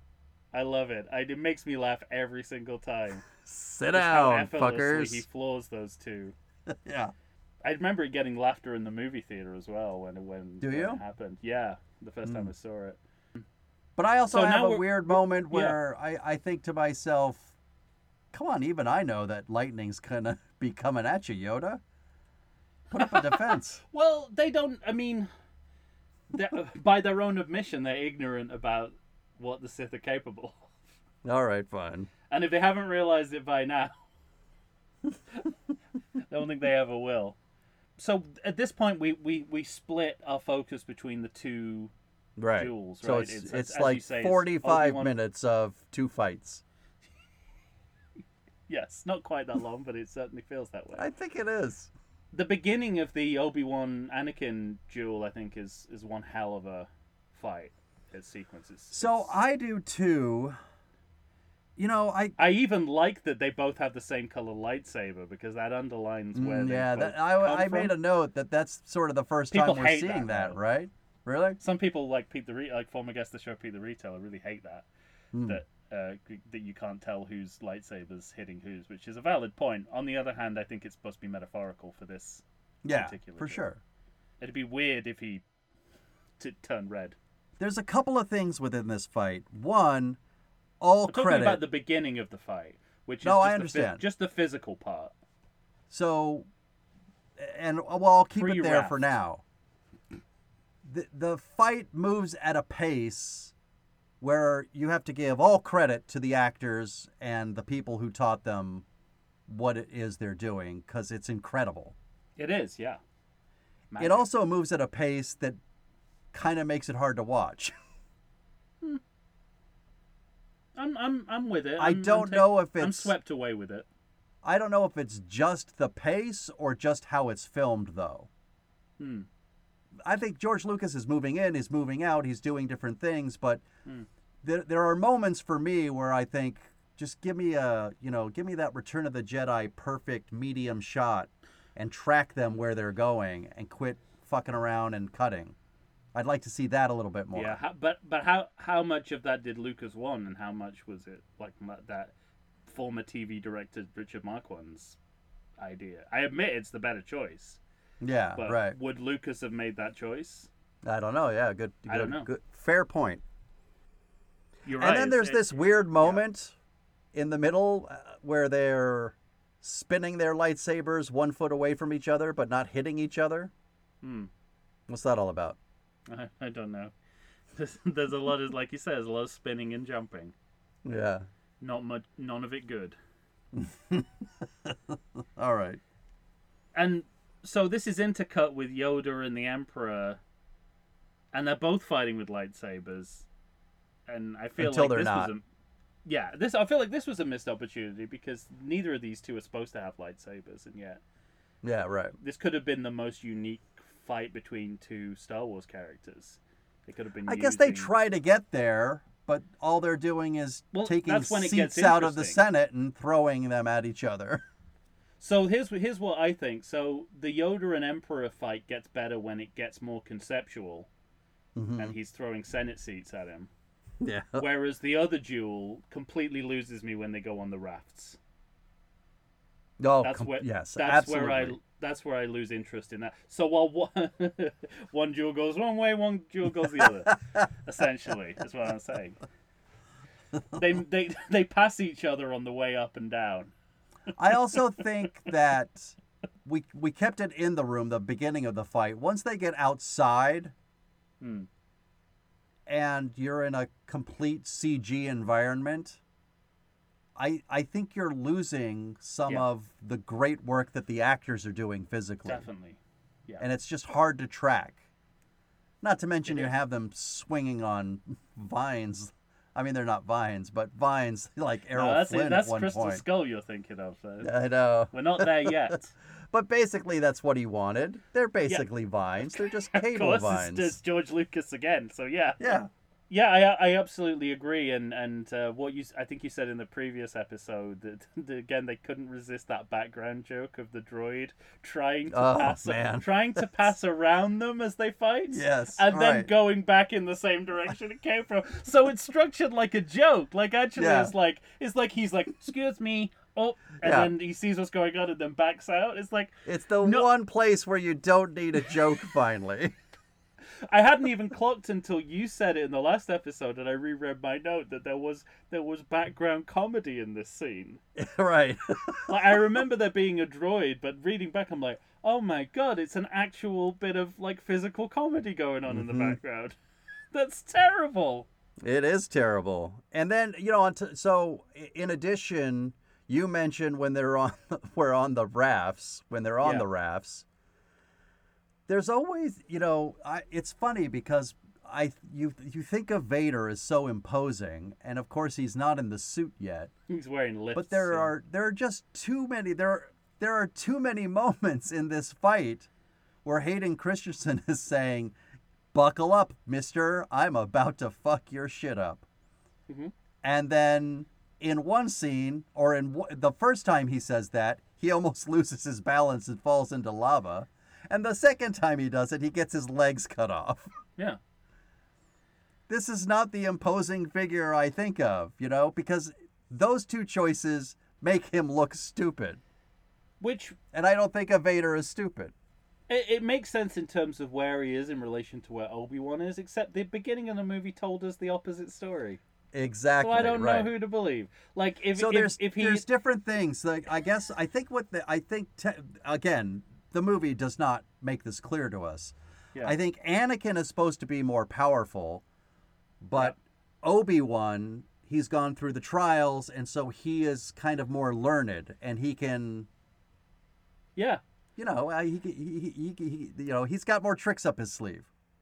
I think that's what it's supposed to be, but none of that is made clear at all in any portion of this movie. Yeah, because in the opening scenes with the opening mini movie, where they're fighting Dooku, Obi-Wan looks like the one who's off the pace and who's hapless. Exactly, now, yeah. Anakin And that's seems to be weird. hapless. Yeah. But the only reason that happens is because Lucas needs it to happen story-wise. He has to be unconscious. He can't see him kill him. He can't see the murder. That's true, yeah. Of Dooku. That's very true. That's probably why he did it. So he probably wasn't going for the idea that Obi-Wan is out of his depth, because that wouldn't jibe with what's going on here. Got it. Yeah. That makes sense. That's how George Lucas writes scripts. He writes them scene to scene. Whatever happened in the last scene doesn't matter anymore. From my point of view, the Jedi are evil. Yeah.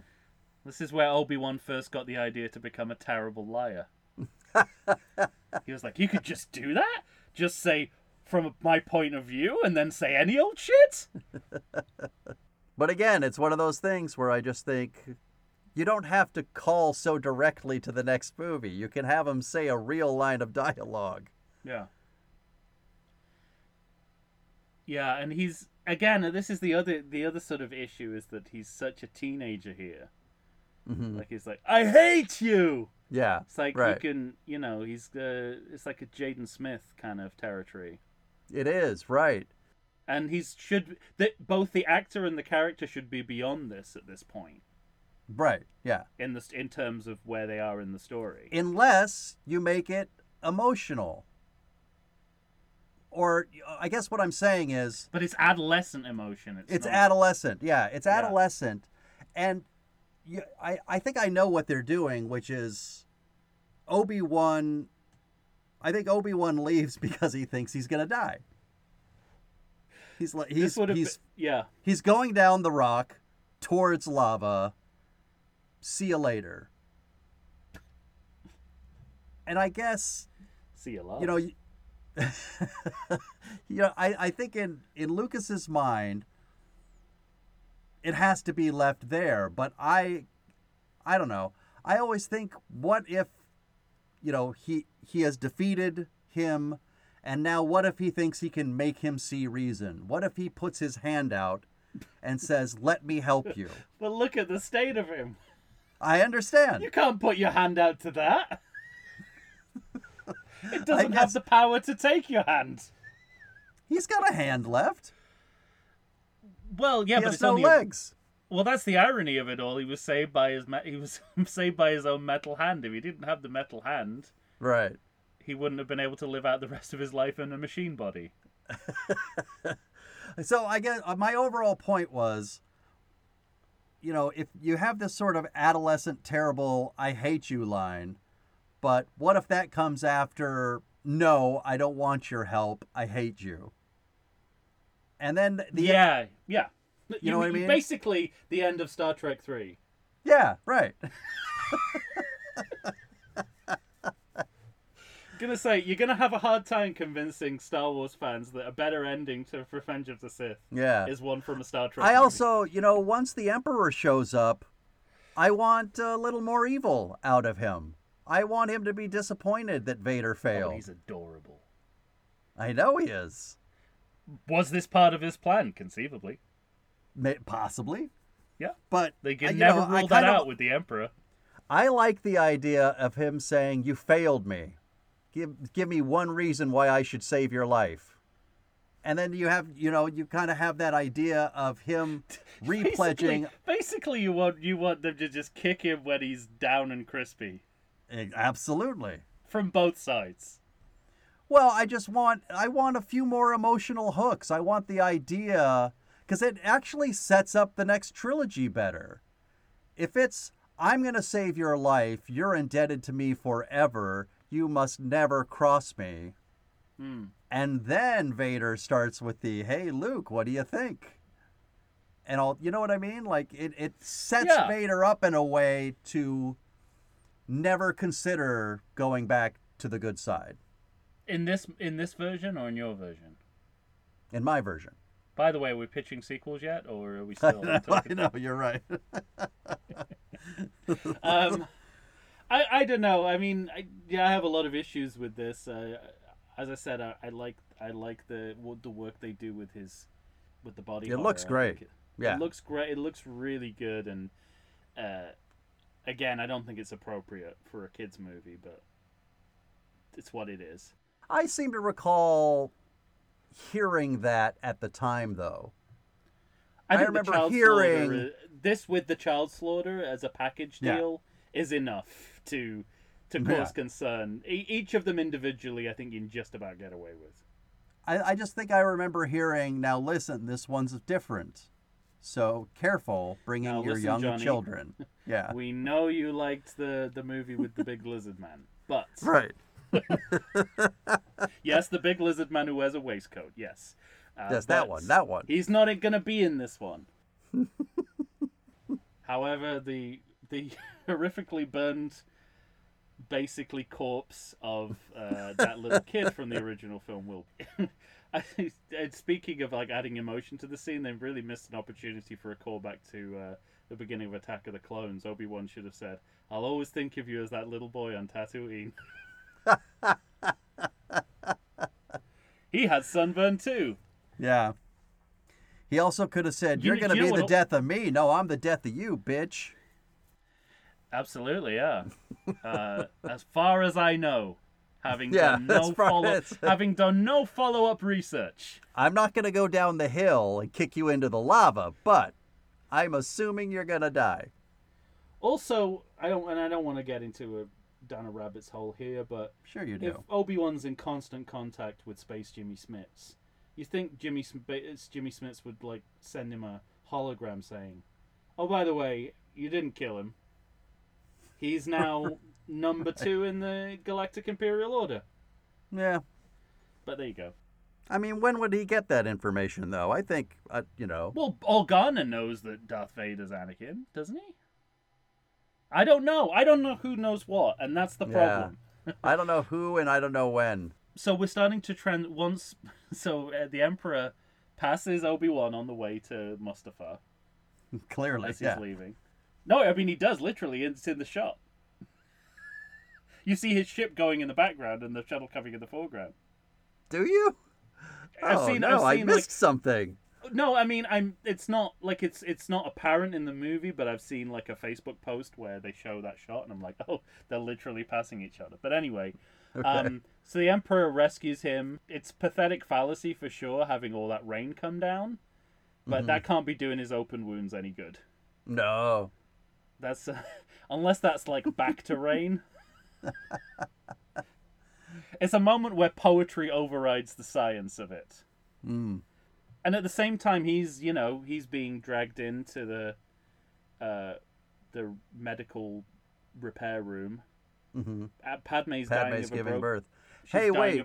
Can I stop you for a second? Because you can try. I didn't ask you about I have the high ground. Okay. This is a much derided line. It is, yeah. So I wanted to get your thoughts on yay or nay, I have the high ground. I don't particularly like it, but it's never bumped me. Like, Okay.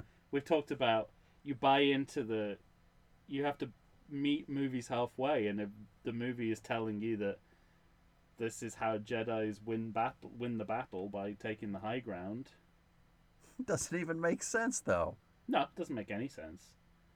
Well, it makes sense. Darth Maul had the high ground against Obi-Wan. He might just be talking about that specific battle. Like, you're gonna Jedi jump out of there, and I'm gonna cut your legs off. Obi-Wan was in a worse position in the first movie, and it didn't seem to harm his chances. He cut Darth Maul in half. Yeah, I don't know if it was meant to be a saying. You know what I mean? Like, you know what they say? I got the high ground. He doesn't say that. He just says, I have the high ground. Like, in this particular battle, it's an advantage. All right. It always just comes across as comical to me. Well, the other explanation, which again is equally possible, is that George Lucas heard somewhere that having the high ground in a battle is a good thing and wrote it into the movie without thinking or doing any research. That's absolutely true. That's absolutely including what happened previous in his own movies. Yeah, right, exactly. All right. So yes. So Padme's dying of a broken heart. And I don't understand why she can't have been dying of Anakin nearly murdering her. Yeah, I think that could have been made more clear. And I think, not that there hasn't been enough. Oh, it's made very clear that she's dying for no reason. They say that explicitly. No, yeah, no, on two that. occasions. I'm saying it wasn't made clear that he had done any damage to her. I always think about, I mean, granted, he's already killed a lot of children and a lot of other people, so why not add, infanticide to it as well? Yeah. And him using the Force to try and kind of crush her body. I don't like this road we're going down. That's something a really evil person would do. Whatever it is you're proposing, I'm not going to sign off on it. I think doesn't it sound like something an evil person would do? He sees Obi-Wan. He's filled with jealous rage. He says, if I can't have you, nobody can. Killing her, not the babies. Well, I think if he kills her, the babies die. I think that would be like a hat trick of like cannibal Holocaust level horror things happening in the movie, and I think that's too many. That would make it an X certificate movie, I think. But I mean, again, why this is like there was no father. Like when you're in a fantasy milieu, you still have to play by your own rules. Yeah. You can't just introduce these random notes of extra fantasy. Yes. These non-established, like, people can die of a broken heart, or there can be virgin births. Having a tiny robot say medically she's fine, but we're losing her. It's not good. Also, why at what point did the medical droids defect from the Empire and start working for the rebels? Because it seems like that Darth Vader's got the good droids from Empire Strikes Back. Right. I kept expecting it, like, as Darth Vader kind of unchains himself, I kept expecting the medical droid to go, "Take care, sir."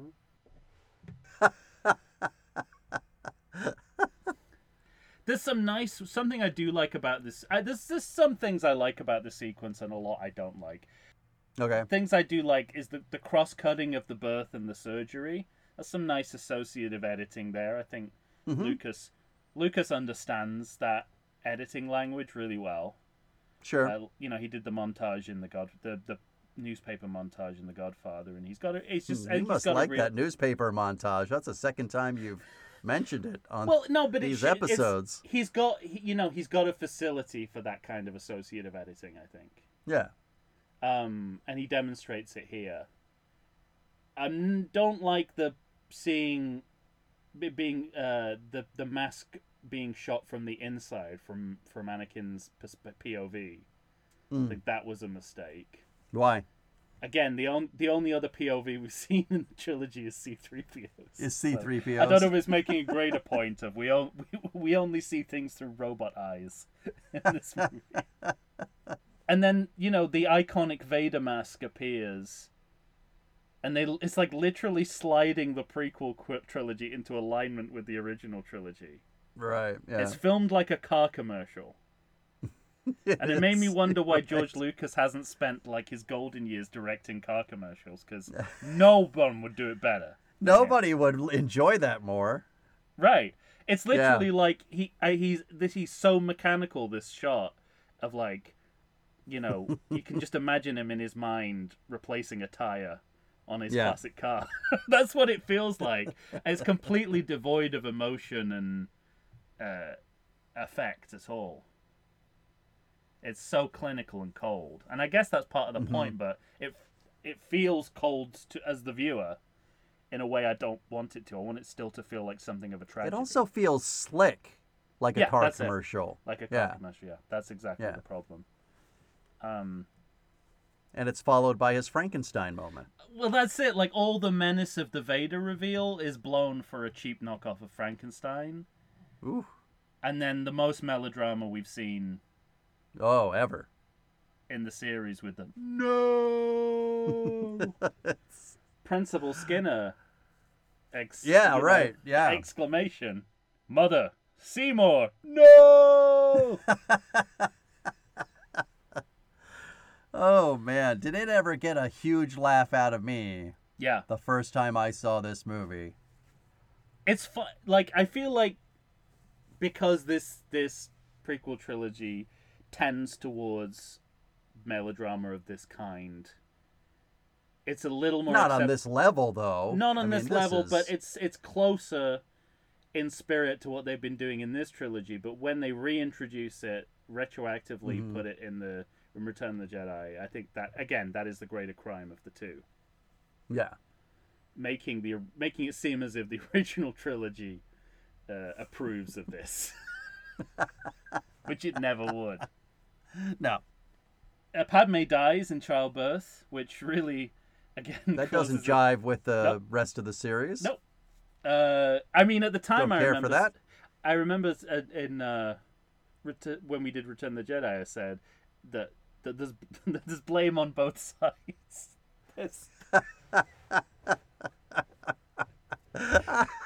Because, see, it's a great turn of phrase.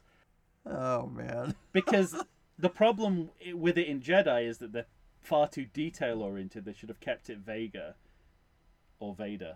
And, yeah, but they did what they did. It's your job to... Yeah, that's where there's blame on this side.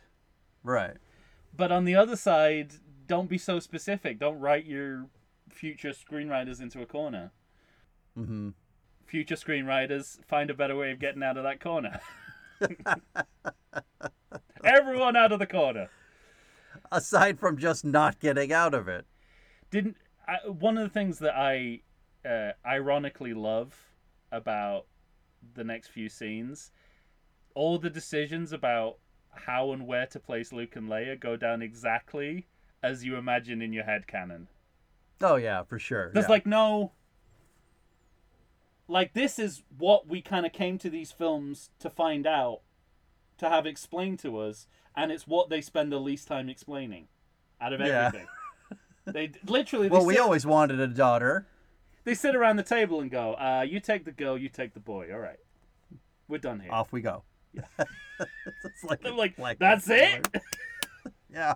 Can we, I would love at least, some dialogue about your rationale for doing this. I'd like that. I always thought that it would be, it's like you have to get to the sunset circle wipe moment of Uncle Owen and Aunt Beru. Yeah. And they look like the happiest people ever to adopt a son, but they know the danger in doing this. I'd like a conversation, perhaps, about, listen, we'll take this kid. I want you gone. I don't want to ever see you again, Obi-Wan. Something to set off, careful, how he feels about him in the fourth one. That's obviously what Deborah Chow felt when she wrote those scenes of Obi-Wan Kenobi. Which are actually that first episode is really good. I think it falls apart after that. I think that first episode of Obi-Wan Kenobi is just, like you say, it's all those scenes you'd wish you'd had at the end of this movie put together into one episode. And after that, it goes fucking batshit crazy. It does, quickly. Yeah, well, this is the problem, because we spent a trilogy getting to one plot point. Mm-hmm. Luke and Leia being split up. I think maybe Lucas also just thinks we take it all for granted. But this is what happens, and this is how quickly it happened, and bing bang bang, you're done.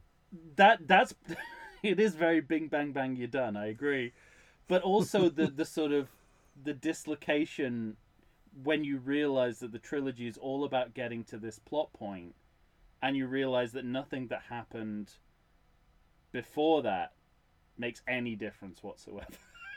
Yeah. The last three movies don't mean anything because this happened the way you always thought it happened. So you've really got no new information. Well, what would you rather see?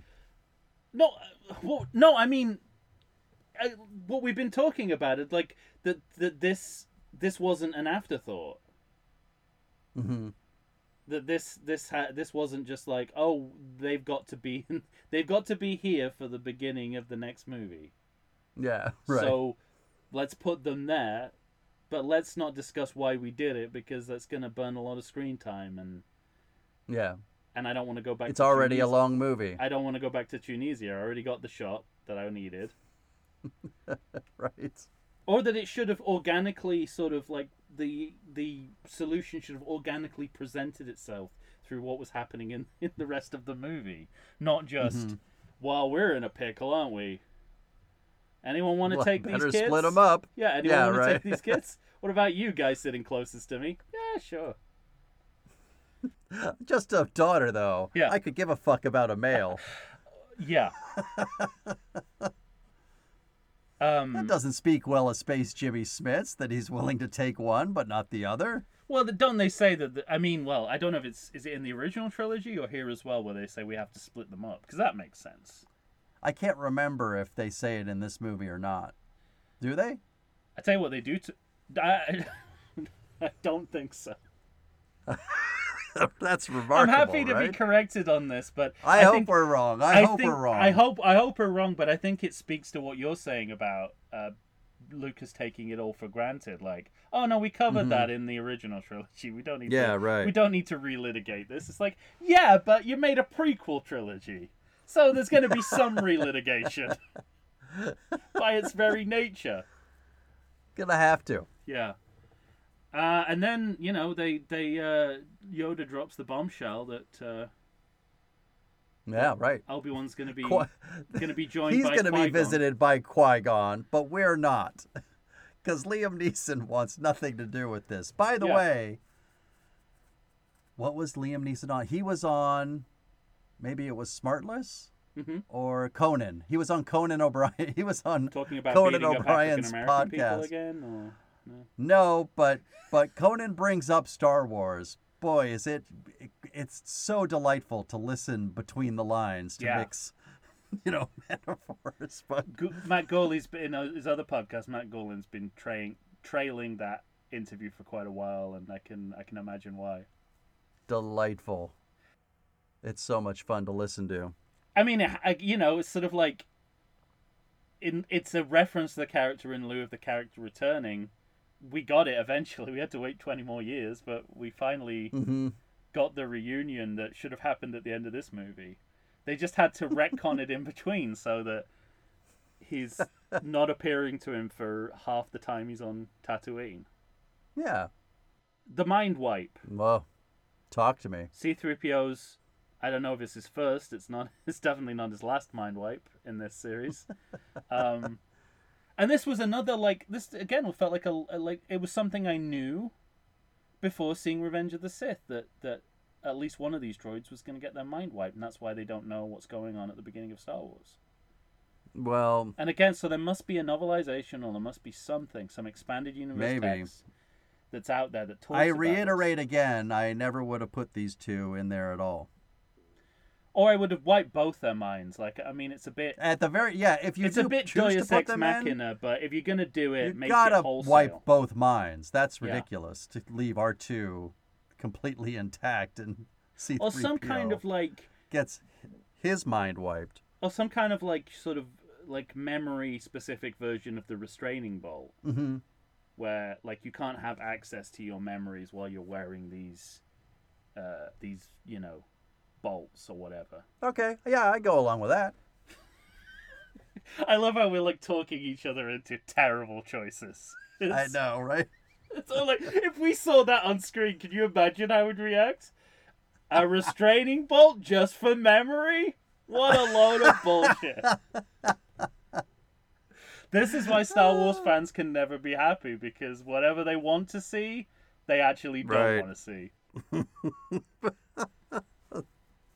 I think I sent you the screenshot I took of the circular wipe, the kind of Looney Tunes wipe around C-3PO's face, which for a second looks like one of those 80s custom portraits with the person looking straight ahead and then looking to the side. Yeah. Like a ghost, like they can see their own ghost or something. Good times. And that goes into the Naboo funeral with Padme's parents, last not seen in deleted scenes from Attack of the Clones, and a variety of forgotten CGI sidekicks, including Boss Nass and Jar Jar. Yeah, right. And are we supposed to feels like the stupidest question I've ever asked on this podcast. Are we supposed to read something into Jar Jar's sadness it's not just that he's sad that she's died, but also he feels somewhat responsible? That he caused all of this? I mean, he did. I mean, it's true. Factually, he did. He did. There's a Senate record speaking to it's in the books. He's on the nomination. Or is it just that's it, because it's just this and then his one moment at the beginning. Yeah, that's all he has. So is this another George Lucas, look, here's Jar Jar being sad, look fans, you got what you wanted? No, I don't think so. Okay. I don't think he would even consider it. I think he said she died. I think it is that simple. Yeah. Oliver Ford Davis' C.O. Bibble is at the back of the funeral procession. And as soon as I saw that, it's like, well, he's going to probably be sharing billing with Ian McDiarmid again. After appearing in the movie for 3 seconds. I thought he might say a clear coffin could only mean one thing. Death. What would be great is just if he said a clear coffin could only mean one thing. Invasion. Yeah. And they all just roll their eyes and they're like, always with the Shut invasion. C.O. Bibble's really losing it. And then we sort of go into a kind of montage of we go Star Destroyers we see. Right, we're gonna get a Vader and an Emperor pose. Mm-hmm. We're gonna get Space Jimmy Smits and his wife holding a baby. Yeah, the only time we've ever seen Alderaan up until this point, right? The first time we saw it in the original trilogy, it was blown up. Yeah. So and now we know that Space Jimmy Smits blew up with it. That's true. Well, no, he must have. I also thought, did you think? I think it's a little weird because they seem so important in connection to the next trilogy. You know, and Space Jimmy Smits has so little to do in these movies, and then all of a sudden we just see his wife, and I think she doesn't even get to say a word. She's just holding a baby, and that's it. That's what women do in this particular film. Yeah, that's true. They're just breeders and wives. And window starer outers. Window starer outers. We see that this is where we see both the Death Star and Grand Moff Tarkin. Mm-hmm. And they're already much further at this point than they were after a year's work in Jedi. Yeah. Which does no sense of how or why it took 20 years to get from this to a completed Death Star. It's hard to say. It is very hard to say.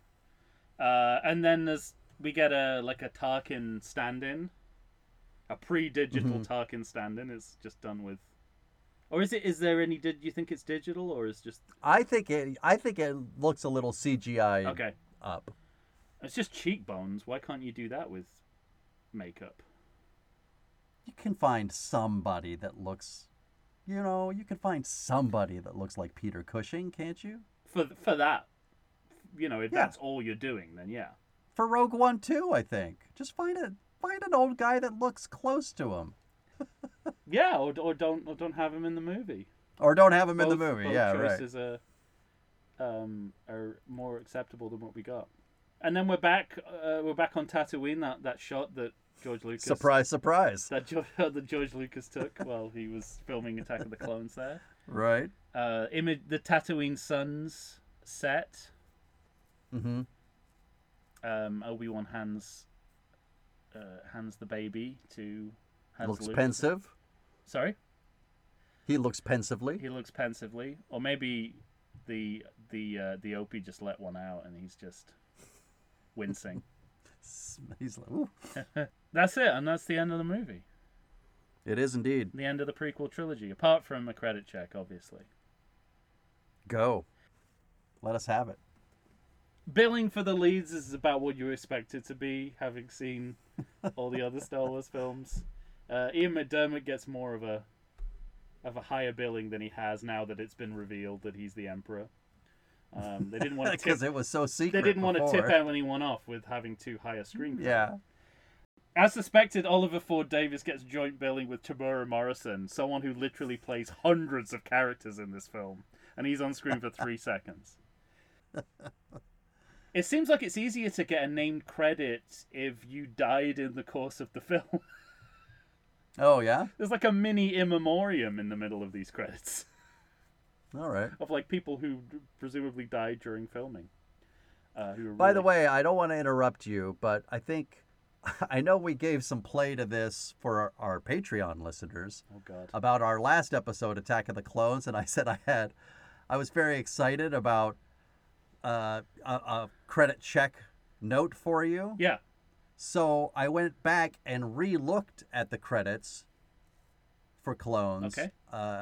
I ended up looking 3 times. I have no idea what I was so excited about. Such a fucking mystery box. You brought that up just to tell me you have no new information. Exactly right. I'm so sorry. Oh, it's okay. No, that was worth the suspense. I just thought that was funny. It's one of life's great mysteries. What the fuck was I so excited about? I have no idea. Yeah, maybe they got to go back to. You need to watch the whole thing, I think. Maybe. So you have to watch Attack of the Clones again. Yeah. I think is what your brain is telling you. So one of the credits is Swordmaster / stunt coordinator. And Swordmaster is such a cool credit. It's a shame it has to be slashed with anything. Yeah. This shouldn't be something that's shipped. There's in the names of characters. There's a Captain Antilles, and also a character called Tennille. So I think someone with a fondness. That's great. I think someone with a fondness for 70s pop culture is fucking around with us here. The Wookiees get their own section of the credits. Well, I know that they made... And there's not that many of them. Yeah, they made about, I think, 12 actual Wookiees, and then everything else was CGI Wookiees. Yeah, there's hardly any of them. Why should they have their own part of the credits? No, I don't know. Techno crane operator. Is this a techno crane, or is it a dance producer who signs sidelines in crane operations? Is that what Tambo? He's kind of a DJ, isn't he? He sort of DJs his own voice. Yeah. Plaster leading hand. Sounds less like a job description, more a result of what happens when a prop is made. Agreed. Plaster leading the hand.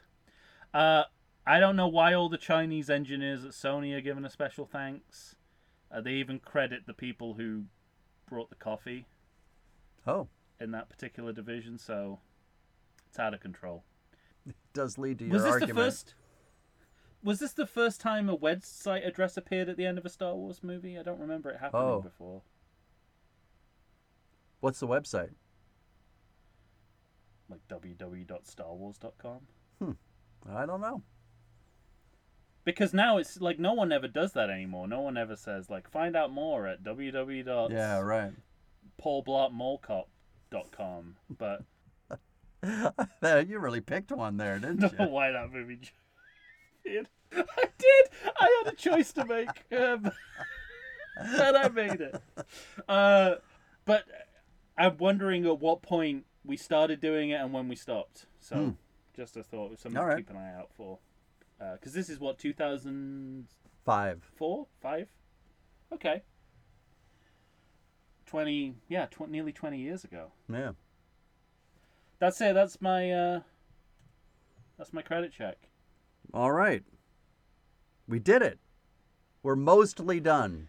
Yeah,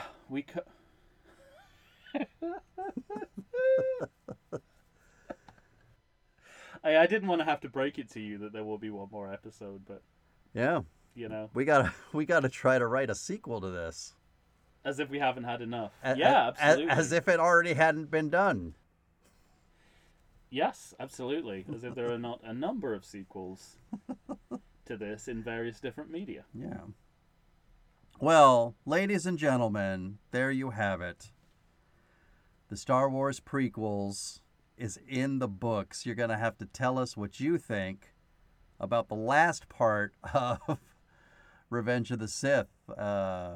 It's been an interesting time, I got to say, Tom. I've had a lot of fun. When you put it like that, I could see that the second half of Revenge of the Sith could have been its own movie. Yeah. Then it would have been a two-scene movie. Well, that's what's said about Rise of Skywalker. They should have broken it up so that they did one movie to finish the story of the sequel trilogy and then one to end the Skywalker saga. I think you can make a similar argument here that we needed a whole movie about Anakin turning into Darth Vader. But that only happens halfway into that's only half the movie. I don't know that I trust Lucas to get so that's the problem, isn't it? That right. That's the thing. That's gonna be the that theme is gonna continue into the sequel trilogy. Yeah. Because we're gonna end up talking about the same things where we're like different things we want to see, but do we trust the people who are doing this with being able to execute it? That becomes the big issue. No doubt. All right. Well, ladies and gentlemen, what do you think of Revenge of the Sith? You're going to have to tell us, let us know on Facebook, Instagram, or once again, whatever Elon Musk is up to. And then send us an email to everythingsequel@gmail.com. We'll be sure to get back to you, and we got some interesting stuff to say in our next episode in our Pitch a Sequel for people that have written in about this series. Yeah. And you know it's going to be interesting because it's neither of our opinions. Yeah, exactly. That's what this podcast needs, less of us. Good luck. All right, ladies and gentlemen, for Tom Stewart of Lonesome Whistle Productions, Michael Shantz here of the How Dare You Awards. When you hear us next, we will be pitching sequels, so be on the lookout. Say goodbye to everybody, Tom. Ooba. I would have loved it if at that point, like, Padme would just return from the dead and said, actually, it's Luke. Yeah.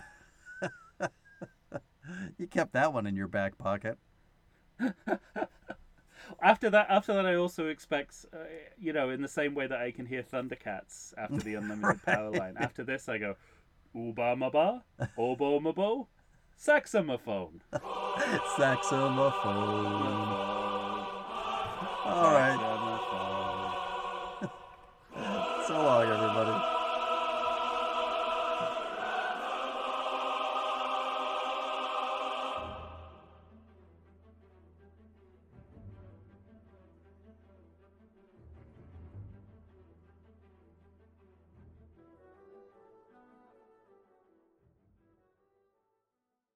If you like podcasts like I do, boy, do I have a treat for you. You need to stay on target and check out the Sounds and Cinema podcast.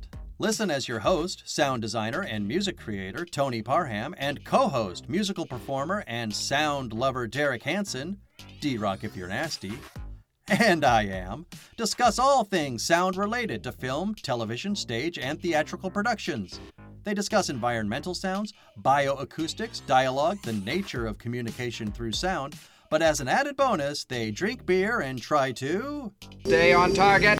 Find them wherever you get your podcasts and listen to the pure mania of a man who can charitably be described as Doug, the dog from Up, and another man with a soothing and sultry voice trying to get that man to stay on target. That's the Sounds and Cinema podcast. Tune in and listen to the sounds they are creating just for you.